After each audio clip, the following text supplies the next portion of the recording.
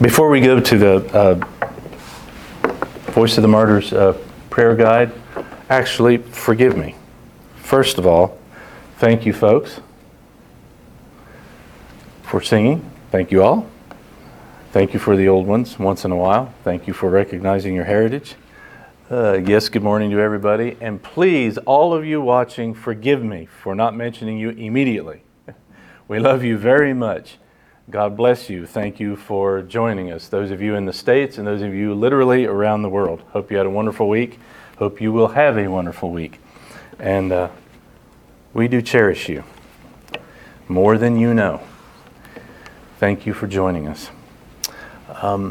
Before I go to the Voice of the Martyrs prayer guide, I believe we're going to bring to your attention the nation of Turkey this week. Please, you probably already know, I hope you already know this. Please pray for Christian believers in the African nation of Nigeria. Persecution is horrific in Nigeria, very violent. We can see that Islamist forces there are absolutely, if I may use the expression, hell-bent on wiping Christianity completely out of that country, and by full-blown violence. It is getting really ugly. But I know that there are some organizations here in the States that are trying to help, try to shake the pathetic United Nations awake and to take some sort of action, but we will see. But please pray for Christians in Nigeria, those that remain, those that are fleeing the country altogether for safety's sake. With that, let me bring to your attention Christian believers in the ancient land of Turkey. This should be all the more poignant to us as Christians because where is Ephesus? That's right, the modern nation of Turkey. In fact, most of Paul's missionary journeys took place in the modern nation of Turkey. Some of the earliest churches ever established on planet Earth outside of Palestine are in the modern nation of Turkey. And they have made it to restricted status as far as persecution is concerned to Voice of the Martyrs. Despite the central role of Turkey's church in the New Testament, evangelical believers today number only thousands in this highly gospel-resistant Islamic country of more than 80 million. Turks are very proud of their country, which is rapidly industrialized and modernized, yet their love for country is so fused with their love of Islam that it is assumed that all Turks are Muslim, and it is inconceivable for a Turk to be anything else, to be a Christian. Christians are often characterized in the Turkish press as Western imports who don't belong. By God's grace, Christians will have some degree of freedom to worship together. Efforts have been underway for many years to strengthen and mature the leadership of the few Turkish churches, and Turkish believers boldly use all major media platforms to share the gospel with their fellow Turks. Ongoing changes to Turkey's system of government, which includes growing Islamist sentiment, will likely increase the pressure on the small Christian community. Most Turks are proud Sunni Muslims and hold the faith as a core part of their nationalist identity, even if they aren't devout. So it's a nationalist cultural thing more than an actual religious faith for many. Believers face a range of challenges, most often from family, but extending to neighbors, employers, and the government. Pastors have been targeted in sophisticated assassination plots. In 2007, 2 Turkish believers and a missionary were brutally murdered. After a 12-year legal process, the 5 killers were sentenced to life in prison. However, many believe the organizers behind the murders were not held accountable. There is a huge stigma against becoming a Christian in Turkey, and Christian converts from Islam face stiff opposition from all sides. Believers face opposition from their families, communities, and government. Many believers lose housing and jobs. You probably know of this gentleman because his name has actually made it into the American press to an extent. American Christian pastor Andrew Brunson, who was imprisoned in Turkey for 2 years, was released in October of 2018. Bibles can be legally printed in the country, but there are few distribution points. Many churches are involved in Bible distribution. However, Christians in remote areas of Turkey have less access to Bibles. Voice of the Martyrs distributes Bibles and works with local churches to support and encourage their efforts throughout Turkey. So please pray for our brothers and sisters who are in Turkey. It's very interesting. In Turkey, they love receiving the money from tourism. When Christians and folks from around the world visit the ancient Christian sites, but they don't want Christianity there.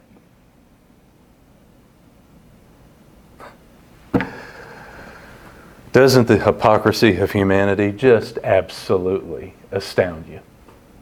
Truly, truly amazing. But not that we don't have that sort of thing in America. Sovereign Lord God, our Heavenly Father, one true living God, ruler of heaven and earth, who always has been, is now, and ever shall be. We lift up our brothers and sisters in Christ, particularly in Nigeria and Turkey, to you this morning, that the gospel of Jesus Christ will burn brightly and spread like a living flame in Turkey and in Africa, in Nigeria and beyond. And as the early persecuted church in Jerusalem went to other parts of the Roman Empire, and so the gospel spread, so those who may leave Turkey and those who are leaving Nigeria will take the gospel with them, and the gospel will not die, it will grow. When the church is persecuted, the church always grows. May your perfect will be done in each of these nations that we bring before you in prayer every Sunday, and in the lives of every believer in these nations that we pray for, though we have not met, but we will. And I pray for Christians to stand tall and strong around the entire world. And I pray for this Christian pastor who is being persecuted in Canada, that the gospel will burn bright through he and his wife and his congregation and his family, and that your perfect will shall be done. Help us all to be the witnesses for the Lord Jesus Christ in our sphere of influence, in our little neck of the woods, the world over, wherever we are. And may those efforts be blessed by you, be filled with the power of your word and your spirit, and win victory in Christ Jesus' name. I pray, however, that you will protect our brothers and sisters from violent harm. Ease their troubles, their pains, and their heartaches, and the difficult way in life that they are upon. I pray you have mercy on them. Please hear our imperfect prayers, ignorant prayers. I don't know their circumstances in great detail, but please accept our prayers in their behalf, that you will protect them, lead them, guide them, and that your divine plan will truly be accomplished in and through them, and help us to have the courage and bravery to walk in their footsteps whenever necessary, wherever necessary. Help us to help them, inspire us to help them, to give them the resources that they need, most certainly the prayers, anything, everything that they need to help them in their mission, to help them on their way. I pray for everyone who is listening throughout the States and who is listening in foreign nations abroad. Bless them and keep them. Thank you for their presence and for their willingness to watch and participate with us in the proclamation of your word. You know their situations and circumstances. We place them in your hands, O Father God, and lift them up in prayer. Please take care of them, and may the gospel of Christ triumph in their lives and in their families and in their churches in all ways. May the Lord Jesus Christ be glorified in them and with everyone who is gathered here in person this morning to hear you speak to them out of your word. We pray for those on our prayer list, for those who have difficult circumstances, illnesses. Heal them, raise them up from their sick beds, return them to work and to their schedules. Teach them the lessons that you want them to learn through every situation and circumstance. Those who are traveling today, keep them safe, bring them back home safe and sound. And bless the teaching of your word this morning wherever it goes out, that it will not be in vain, but it will change the minds and hearts and souls of those who hear, and that they in turn may spread your truth throughout a dark world desperately yearning for the return of the great King to make things right once and for all and for forever. May everything that is said and done here bring praise and honor and glory to our Lord Jesus Christ. May the meditations of all of our hearts and the words of my mouth be pleasing to you, O Lord our God, our one and only rock and redeemer, you who truly are our only hope, but you who are more than hope enough for one and all. In Jesus' name we pray. Amen. Would you join me, please, for the reading of the word of the Lord? Ephesians chapter 6, verses 5 to 9. We're completing the household codes today, and we will proceed to the spiritual warfare section of Paul's letter, by which he concludes the letter to the ancient church in Ephesus. Instructions to slaves and masters. Of course, you can argue as these principles are sacred scripture, and they're binding for all believers the world over in any era of history until the Lord returns. Even though slavery is still in this world, I'm going to give you some shocking numbers in a few minutes at how many estimated people are still in slavery in this world. So this is certainly relevant and applicable, but you could also appreciably translate these principles into the employer or employee relationship here in America. But also, I think, in a broader sense, you could apply these principles to anyone who serves under someone else, particularly on a daily basis. And you can apply these principles to anybody who does exercise some sort of authority on a daily basis over others. But initially, remember, the 1st century AD, instructions to slaves and masters. Many English translations try to candy coat this, and I wish they would not. The word is douloi, the word is doulos. It means slave. Slaves and masters. Okay? Ephesians 6, 5 to 9. Slaves, be obedient to those who are your masters, according to the flesh, with fear and trembling, in the sincerity of your heart, as to Christ, not by way of eye service as men pleasers, but as slaves of Christ, doing the will of God from the heart. With good will render service as to the Lord, and not to men, knowing that whatever good thing each one does, this he will receive back from the Lord, whether slave or free. And masters, do the same things to them, and give up your threatening, knowing that both their master and yours is in heaven, and there is no partiality with him. These are the words of the Lord, and thanks be to God for them. Thanks, folks. You may be seated. And yes, these principles from the 1st century AD to this present hour, where these principles have been proclaimed and actually have been obeyed and appropriated into life and adhered to, it has ended slavery. And it has elevated life for everyone. Husband, wife, man, woman, child, boy, girl, slave, or servant, or employee. So today, we finally conclude Brother Paul's inspired household codes for life in a Christian family and a Christian home. And Paul ends by giving instructions for what was considered in the 1st century AD and today, folks who would be considered extended family members or members of the extended family or the extended household. Here, the relationship between slaves or workers or employees, servants and masters. Arguably then and now also employee and employer. Let me give you a few words from theologian Clinton Arnold from his commentary. I dearly love this brother. He's a wonderful theologian. He writes wonderful commentaries, but he's a great historian as well as a theologian. And as to the matter of, is this relevant for folks in the 21st century? Is this relevant for people in America? Absolutely. Let me share a few thoughts. Paul's instructions to slaves are not immediately, perhaps, and directly applicable to many people living today, especially in America and Western countries, because we, thank goodness, have abolished the socioeconomic institution of slavery. Nevertheless, by some estimates, there may be as many as 27 million people held as slaves throughout the world today. That is a terrifying and sobering figure. There are still an estimated 27 million people being held as slaves around the world today. And folks, there are women and girls, children who are being abducted and held as slaves in the United States of America. If we really want to scream about slavery, we need to be screaming about that. The slavery that actually does still exist in this country and around the world, and do something about that. To these people, Paul's instructions have direct relevance.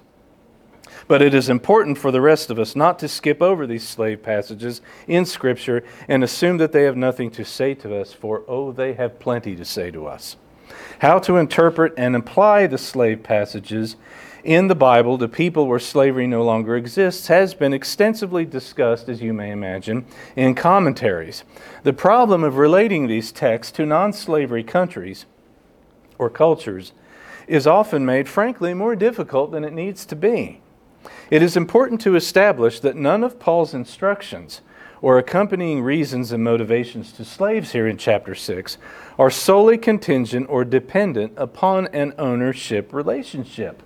In other words, each of his commands can equally be applied to other forms of socioeconomic authority structures in the contemporary world.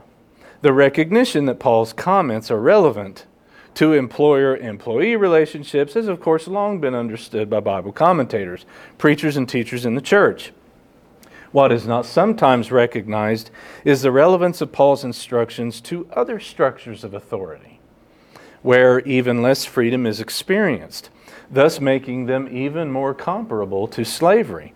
For example, what about prisoners? People in prison, they fit this description, since they have forfeited their freedom completely for a period of time and are entirely under the authority of their guards and the prison warden. Even those who are free, but those who serve in the military, have voluntarily put themselves under a command structure that does somewhat restrict their freedom far more than a typical employer or employee relationship. Here's the key. There is a very strong Christ-centered focus that informs this passage, which we must never forget. Believers should do their work and serve their employers as if they were doing it directly for Jesus Christ Himself. This is far more than just a hypothetical point that Paul is making, because his appeal is rooted in the deep reality of someone's new life in Christ, someone's new identity in Christ, just as Paul boldly proclaims himself as a slave of Jesus Christ. All believers are now slaves of Jesus Christ and owe Him their ultimate allegiance and their full obedience. There's the key. Then and for 2,000 years and now and always, until the great King, the Master of us all, returns. So, let's work our way back from the first century to our own a bit, from ancient Ephesus to our own time and place, and how we are to apply these principles, and we are to do so, as of course, as mentioned before, this is sacred Scripture. It's binding upon all believers everywhere, in every age. Slaves, be doulos, douloi, slaves. Be obedient to those who are your masters according to the flesh, with fear and trembling, and in the sincerity of your heart, as to Christ. So, of course, take notice of as to Christ. There's the key phrase of the whole passage. There's the key phrase expressed in slightly different ways in all of the household codes instructions to everybody in a Christian household. Husband, behave this way because of Christ. Wife, conduct yourself this way because of Christ. Children, live your life this way because of Christ. Slaves, servants, employees, live your life this way, not because of your master, but because of Jesus Christ. Master, you are to behave and conduct yourself this way regarding your family and your slaves because of Jesus Christ. Always to Christ. As I've said, 3, 4, 5 times already in the past month or so, it's all about Jesus, always. First and foremost, and ultimately. So, in the first century, people who are in abject slavery, as well as paid servants in a Greco-Roman household, slaves, servants, even some full-time employees who lived upon the family property or they lived in the family home. Let me tell you a few things about, if this were Tuesday night, I could really unpack this for you at length. That's one of my biggest frustrations in a Sunday morning is time. To really take you back to the first century world, to the first people who were receiving this letter for the first time, and work our way back from there, because it is important to understand that. And yes, it does help somebody in 21st century America to better understand this and apply to their life, even though, of course, for over 150 years we have not had slavery in this country. Slavery was a strange thing all over the world, in all cultures and eras of history in which it was practiced. And it's very, very hard for us to immerse ourselves in that world and understand it. The thing you have to understand, I'm taking you back to the first century AD, it was ubiquitous, it was comprehensive, it was everywhere and a part of everything. It is all that these people knew.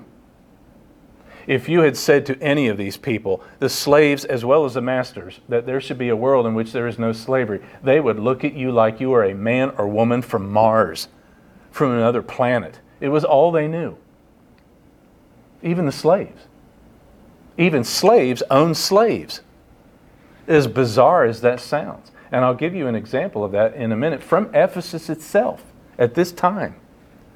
It was the very fabric of society and economy and culture, sadly enough. Ever since sinful man fell and lifted his hand against another, we have had slavery in this world. There's 27 million slaves in this world now. And regrettably, we need to fight against it always, of course, but that's the way it's always going to be somewhere in this world until the great King returns and ends evil and oppression completely and forever. Right? It wasn't racial slavery. Absolutely anybody and everybody, for every skin color, culture, and nationality in the known world at that time was a slave. And most of the ways in which you acquired slaves was by conquest. That's usually how the Romans acquired thousands of slaves, is from people from a conquered country that became a Roman province. Yes, you did have some slave traders who would kidnap and capture people. Sometimes the way that they murdered their unwanted infants in their time was sometimes not only to abort babies, but a born baby would just simply be taken out on the highways and byways and thrown away and left to the elements of the wild animals. And sometimes the slave traders would come along, oh, there's one, nab him, and we'll sell him or her as a slave. Now later on, the Christians distinguished themselves by finding these babies and taking them in and raising them as their own children. Now, slaves could be teachers, they could be clerks, they weren't just field hands or house servants, they could be very well-educated people. In fact, a lot of masters, more beneficent ones, allowed their slaves a certain modest amount of freedom in travel. They could have their own part-time job in which they made money on the side. Some of them were so valuable to the master, the better educated ones, they would actually be paid a small sum from the master or the mistress. A lot of times these people would achieve their freedom in their adulthood, sometimes in their childhood. There was a legal process that you had to go through for that. Sometimes these people did not want to be totally freed from the household that they formerly served because it would make them a lot more vulnerable. So a lot of them, even though they received their emancipation, they would like to stay with the household or family or the estate as a paid employee, even if it was a very modest sum. Because this was a dangerous world, and they didn't want just to be turned out and made vulnerable. A lot of times they would live on the family estate or on the family property in houses built for them. Sometimes they would live actually inside the home with the family. And you didn't have to be a rich person to own slaves. There were folks of a very modest income who owned their own slaves for whatever reason. And as I said to you before, it's very bizarre. Even slaves could and did own their own slaves. In fact, I'll give you an example of this from Ephesus. The folks to whom this letter was first sent in the first century AD. From archaeological research, a tremendous amount has been conducted in Ephesus, and historical record there. We find, interesting situation. You may or may not know, I think I may have told you this before, because even the temple in Jerusalem served as a sort of a bank for the Jewish people and the Jewish nation. But many pagan temples in the 1st century AD were repositories for wealth. And they served something as a bank or a loaning or lending institution. And a lot of the wealth of a given province or town would be placed and stored in those temples. Well, we know from history that about this time, there were slaves who were serving in pagan temples in Ephesus who were pilfering the public treasury there to buy and support their own slaves. And the imperial Roman governor found out about this, and as you can imagine, he was not happy about it. And so he passed edicts and decrees to try to put an end to this. So folks, that's how comprehensive and ubiquitous slavery was at this time. And Paul has to address this. The Lord has to address this. And he has had to address this, what? For the past 2,000 years. And does now. Paul does not specifically denounce it. That is, in overt terms. He's often accused of that. That is an erroneous accusation.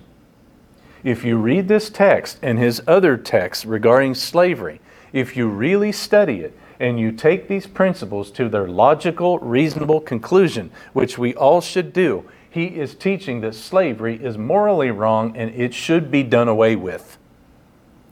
And it is wrong in a Christian household and home.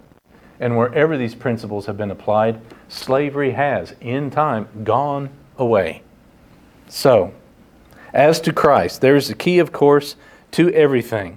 Paul's instructions, beginning with slaves and masters, would be considered quite necessary and needed in the 1st century AD. But exactly what he says is going to turn things upside down a bit and inside out, as we say.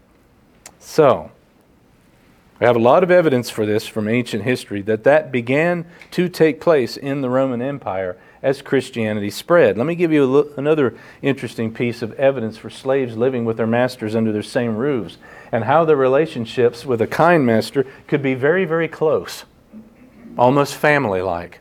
That's not excusing slavery. It's a terrible thing. Some masters could be absolutely just demonically cruel, of course. But some masters, people are people. It's very interesting. And some families and slaves, even in that very bizarre and odd and wrong institution, they could become very, very deep friends and almost consider one another as extended family members. There have been graves or tombs, family burial plots, private cemeteries that have been found in ancient Ephesus and other places in which the slaves were buried or interred right alongside their masters and their masters' family members with very touching epitaphs written on their graves or on their gravestones. You folks who know history at all, there's two very famous Roman authors, naturalists, historians, Pliny the Younger, Pliny the Elder. Well, Pliny the Younger, who fancied himself a very beneficent man, he wrote, and as again, for we modern Americans, this is very hard for us to believe or really grasp. Pliny wrote that the Roman household should give the slave a country where he has no country. The Roman master should give the slave a type of citizenship within the home, when otherwise they had none. And Pliny, of course, boasted that he was a very beneficent master toward his slaves. Now notice, Paul appeals to the slave first, not the master. And he speaks to the slave directly. As noted before in the other household codes, yes, I believe I can say that truly would have been revolutionary for the time period. All of the household codes given by the pagans deals with the husband, the father, the paterfamilias, the head of the family, he and he alone. And it was all to filter down by way of the paterfamilias. Not here.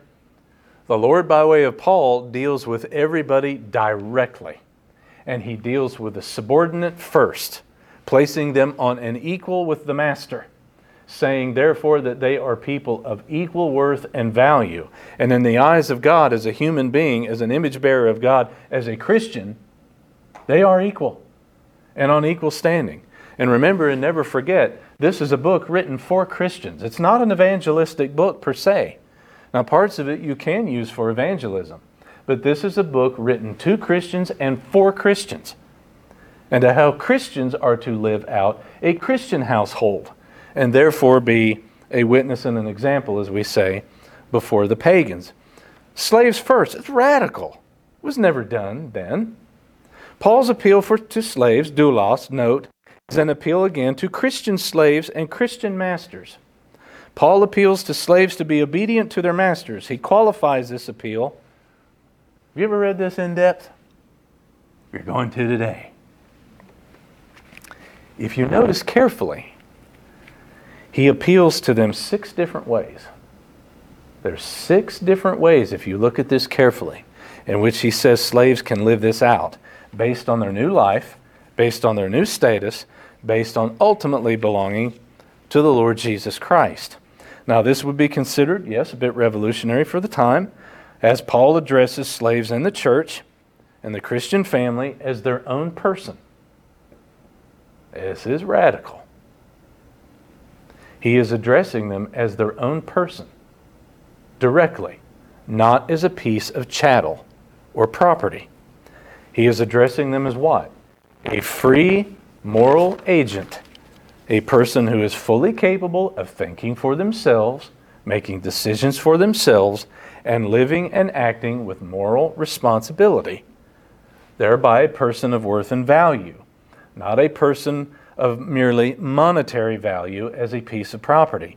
This was absolutely unprecedented in the ancient world. It is remarkable that Paul cares for and addresses these people at all, or so it would have been considered. And why is that? Why is that? It's because God cares. It's because Christ cares. Therefore, the apostle cares. And Christ's work is ultimately to set all people free. Free physically, free mentally, free emotionally, most important of all, spiritually. As the old theologians would say, the Son of God came to free us from the world, the flesh, and the devil, all forms of slavery. He came to grant us the greatest freedom of all, of course, spiritual freedom, eternal freedom. The fact that Paul does address slaves this way says something else to you, if you really think about it. Because Paul addresses slaves this way, this tells you how they were treated in the church, in the Christian community, which was radical, which was revolutionary. The fact Paul addresses these folks this way demonstrates that these slaves were accepted, they were loved, they were valued, they were worthwhile members, equal members of the church, the Christian community, as we would say. So Paul addresses their what? If you look closely, he's addressing their attitudes. He's addressing their motivations.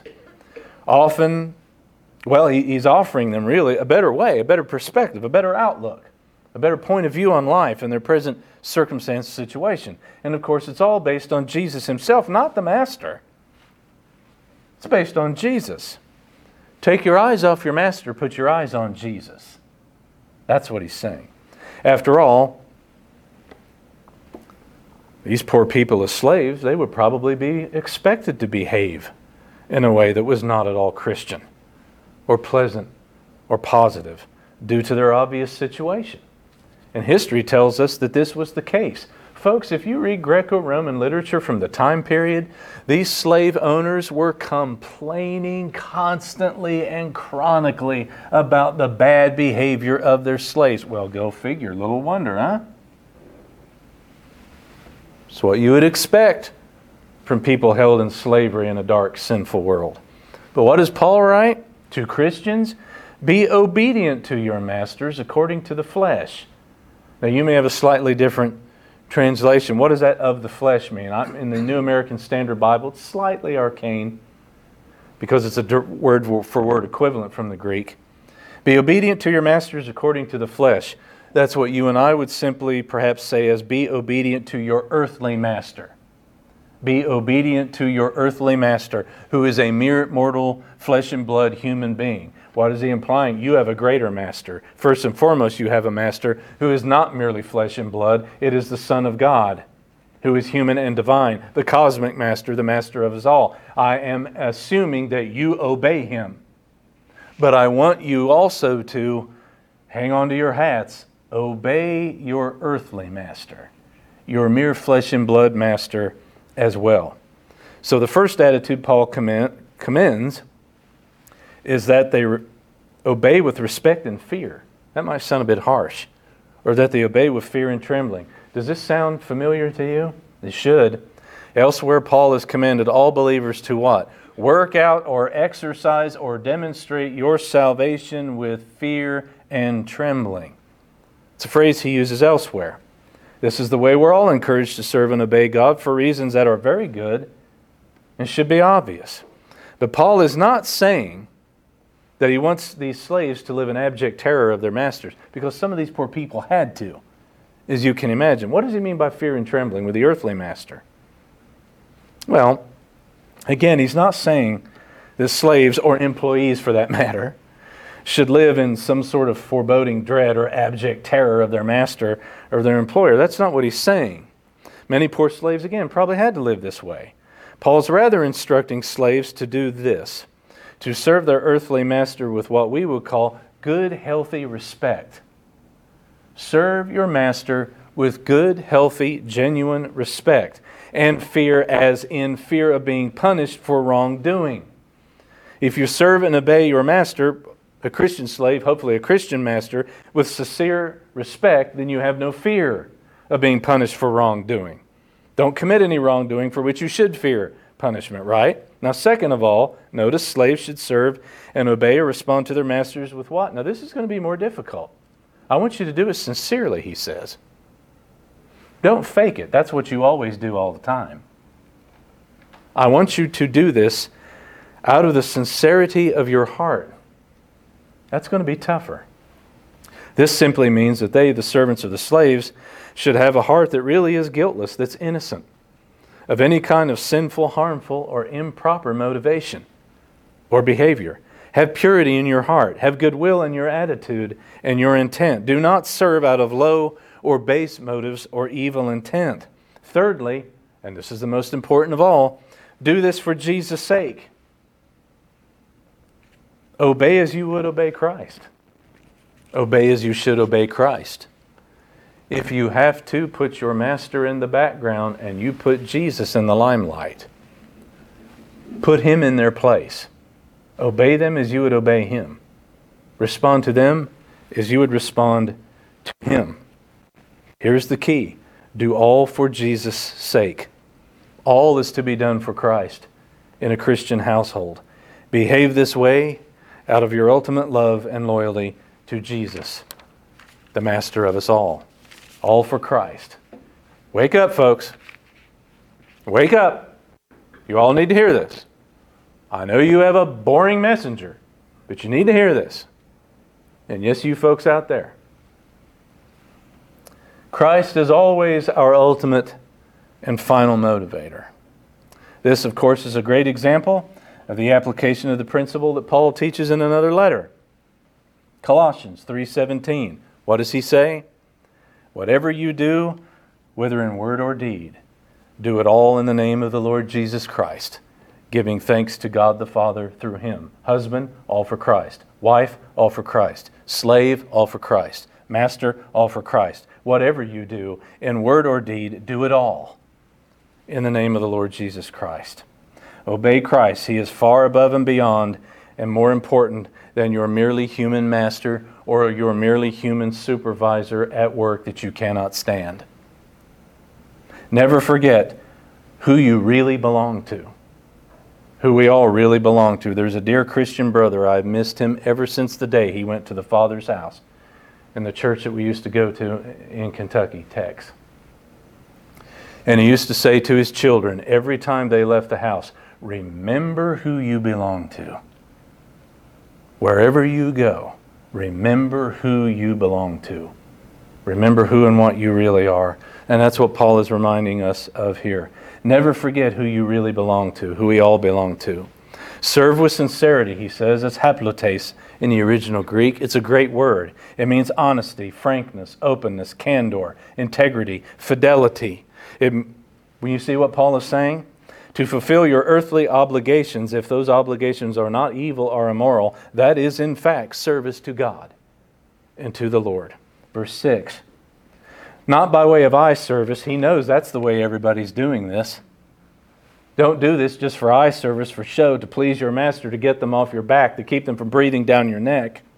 Not by way of eye service as men pleasers, but as slaves of Christ. Forget about being a slave to them. You're a slave to Christ. Doing the will of God from the heart.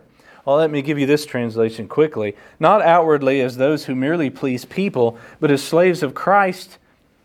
Here's his thought. As slaves of Christ, you must perform the will of God, willingly with good intent, and serve as for the Lord, not for people. Forget about the people.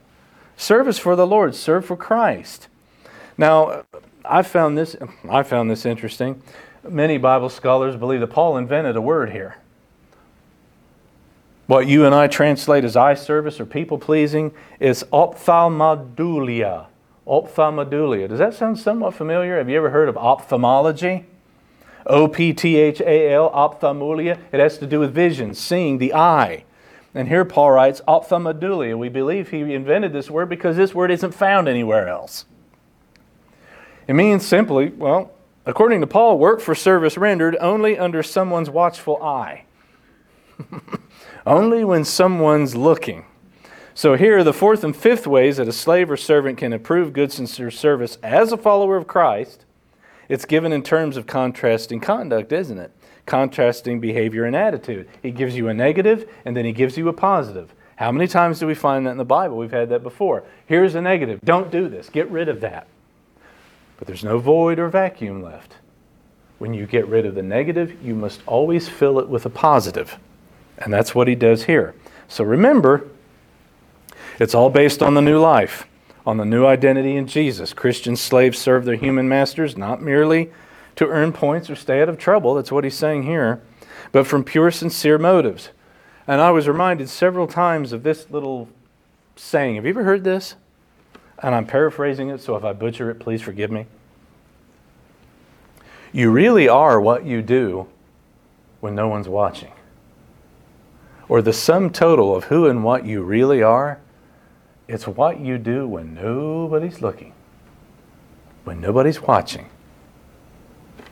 That's what Paul is saying here. You could apply that. What are you doing when nobody's watching? On the job, what are you doing when nobody's watching? Right? I think there's some truth in that. The sum total of what we are as a person is what we do when nobody's watching us. But of course, never forget the scriptural truth.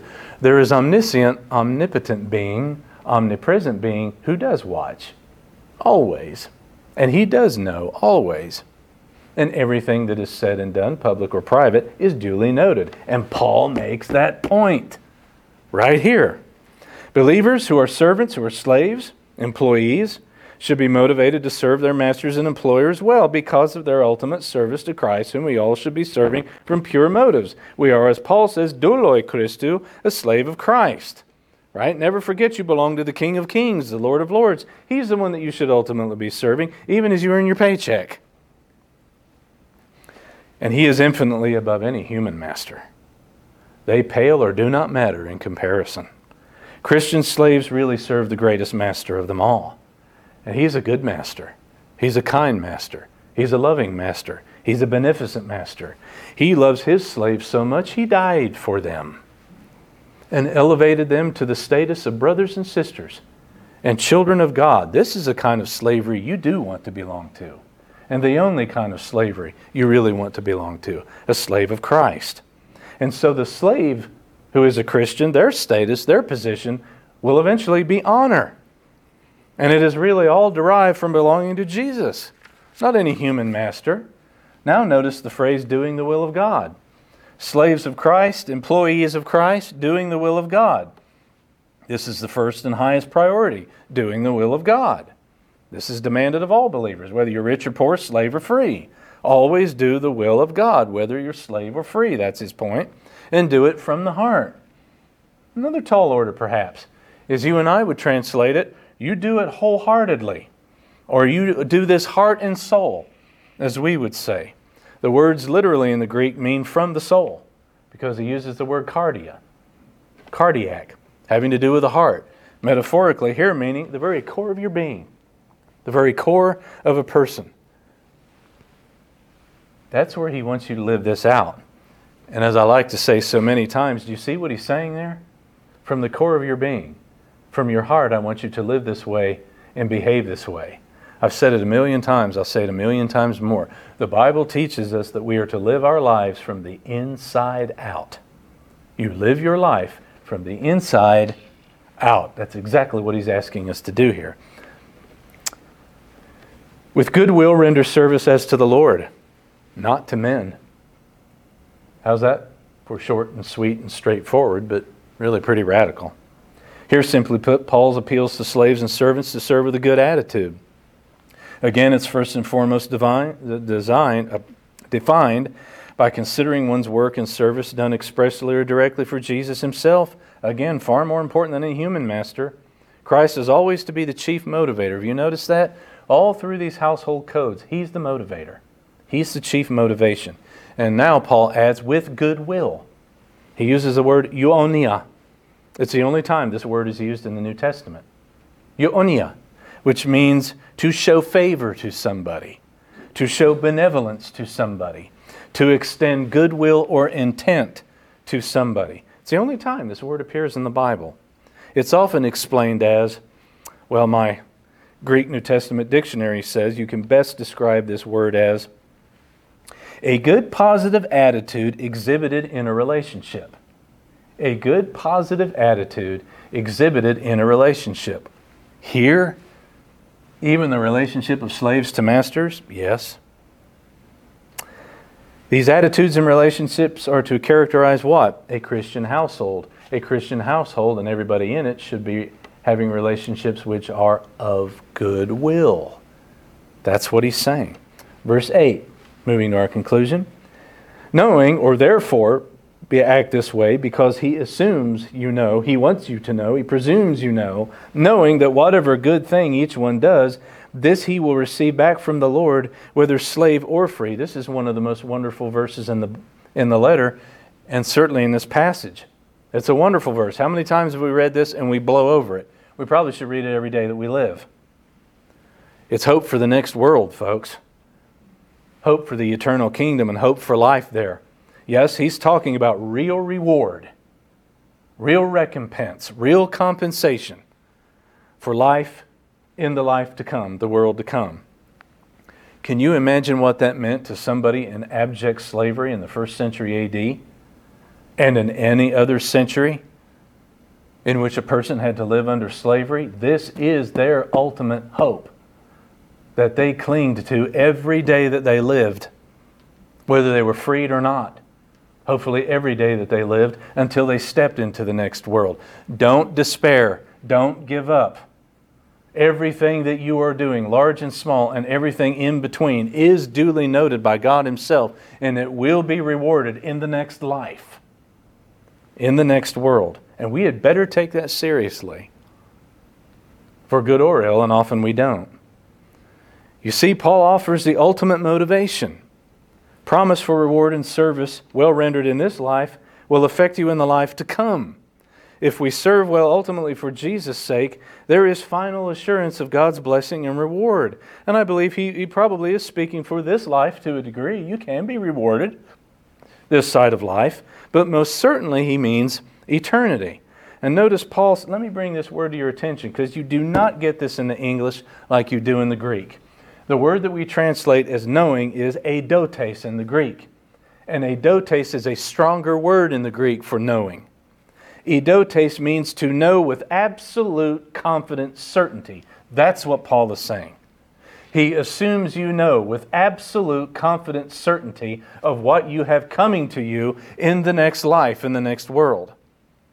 Contingent to a degree upon what you do in this life, this side of eternity. Paul assumes Christians know with absolute certainty this truth, or he wants you to know.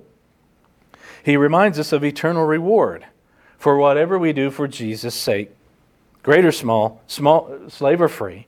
And yes, Paul is saying to these servants and these slaves, put it together, think logically. Please think logically with me and put these things together. What logical conclusion can you come to by what he's saying here? He's saying what you do in this life matters and you'll be rewarded in the next life, you do matter. You're not just a piece of property. You really do matter. What you do matters. You will be rewarded. You and all that you do is noticed, duly noticed and recorded by God Himself. Noted by the Master of us all, Jesus Himself personally, and He will reward you. He cares. Notice Paul says, whatever good thing each one does, absolutely nothing whatsoever escapes His notice. Every single good deed, large or small, that is done will be taken into account by the Lord, by Christ Himself, and it will be rewarded. That's an amazing thing. It's also a bit scary, or can be, but it is amazing. How's that for motivation? There you have it. One of the ultimate motivators for each and every one of us, for all of us. And Paul says, receive back. That's a strong word in the original language too. What we translate as receive back or get back is just one word. It's komizo. And komizo specifically refers to something received as a reward. Something given to somebody as a reward or some sort of compensation for something you experienced or something you endured or something that you went through. That's amazing. He's bald-faced saying, you are going to be rewarded or you're going to get compensation or recompense for this life. Once again, how's that for motivation? It's exactly the same word he uses in 2 Corinthians 5:10 when he speaks of believers' rewards at the day of judgment. Exact same words. So you see, the Lord, telling us by way of Paul, He's giving Christians slaves, servants, workers and employees, if you will. He's giving you the big picture, isn't He? How many times when we started this book have I told you He's giving you the big picture in this book? He's reminding you of the big picture. He's giving you the big picture, the eternal perspective on your life and your service and everything you do.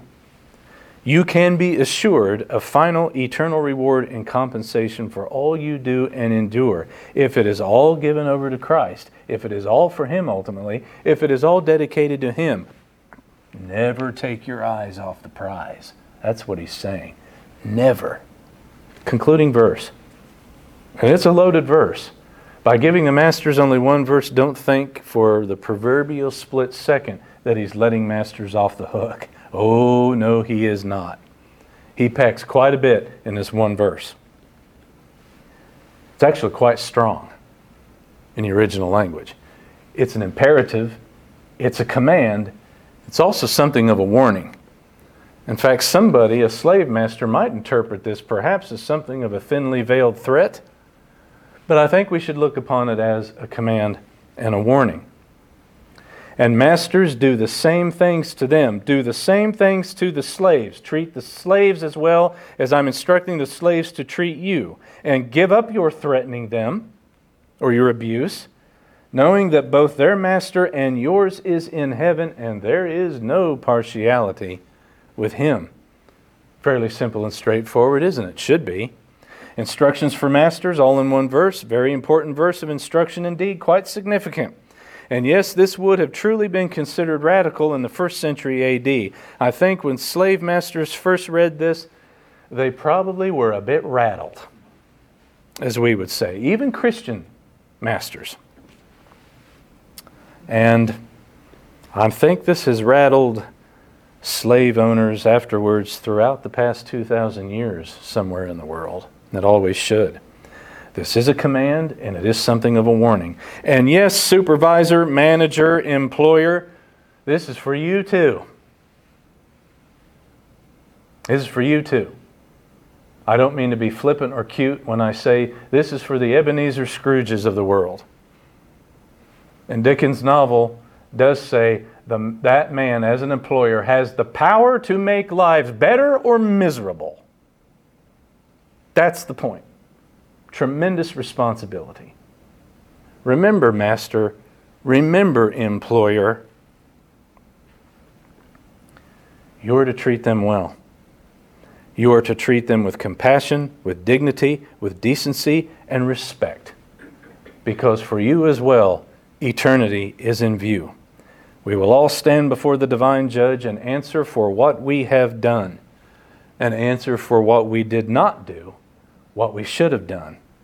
And notice Paul writes, do the same things to them. You treat them well, and treat them well for Jesus' sake, ultimately. Because they are under your authority, you are responsible. That is a responsibility. And treat them well, yes, for Jesus' sake. For Jesus' sake, ultimately. And remember the Christian slave, never forget he's writing to Christians. So this really ratchets up the importance of this command even more so. Remember, that Christian slave is your brother. That Christian slave is your sister. That Christian slave is your sibling in Jesus Christ. They are a part of you. They are one with you in a deep and profound way. And they are absolutely your equal in the eyes of God. As a redeemed person, as a created image bearer of God, thereby a person of meaning and worth and value. We all, slave or free, master or servant, we all have one Lord and Master, the Lord Jesus Christ, the divine judge himself. And as Paul reminds us, look out. Never forget. He is absolutely fair and absolutely impartial towards all of us. Never ever forget that fundamental fact and that fundamental truth. Boy, that's important for our day too, isn't it? We all complain that what we call justice in America is just becoming an absolute joke, a travesty. The justice system in America, it's an absolute hash is being made of it. And to a degree, we will not get probably the absolute justice that everyone needs or even deserves this side of eternity. But brothers and sisters, it's coming. It's on its way. And that's what this man is saying. There is a divine judge. And if you read elsewhere in the New Testament, God Almighty the Father has handed the right to judge the universe in the hands of the Son. And gentle Jesus, meek and mild, will return. Court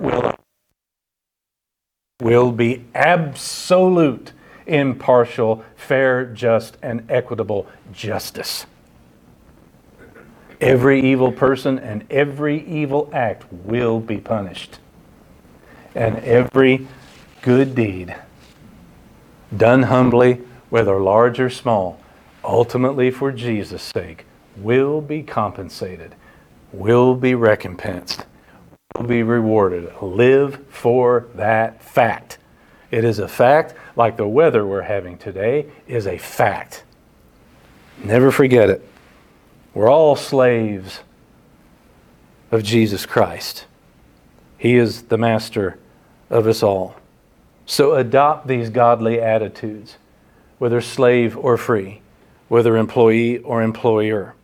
In the end, we as Christians are all one together in the kingdom of God. Eternity here is always in view. Never take your eyes off the prize. Lord God, our Heavenly Father, thank you for the hope that Brother Paul gives us by way of your divine instructions to him.